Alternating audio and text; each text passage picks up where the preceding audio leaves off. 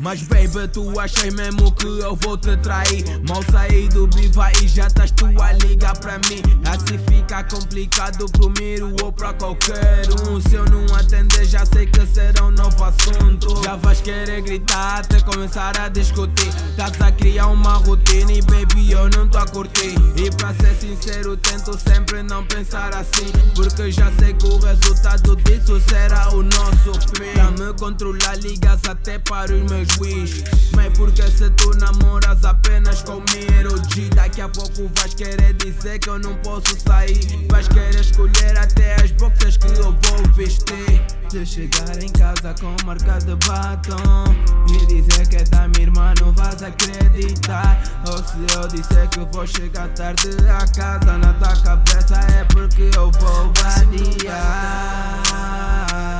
Estás a me sufocar, eu já não tô a aguentar. Baby, é melhor parar. Ei, esses teus ciúmes são exagero. É melhor mudar, se fica assim já não quero. Ei, baby, tem cuidado, não sou de ferro. É melhor mudar, se fica assim já não quero.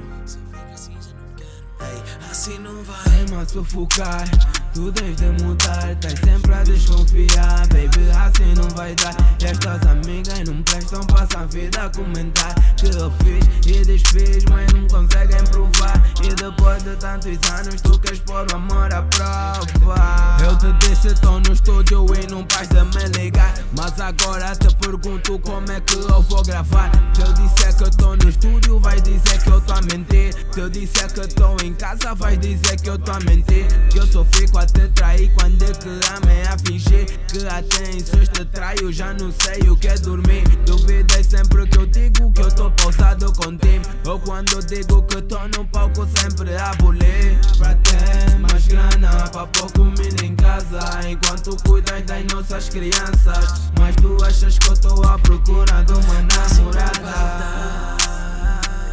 Estás a me sufocar, eu já não tô a aguentar. Baby, é melhor parar. Ei, esses teus ciúmes são exagero. É melhor mudar, se fica assim já não quero.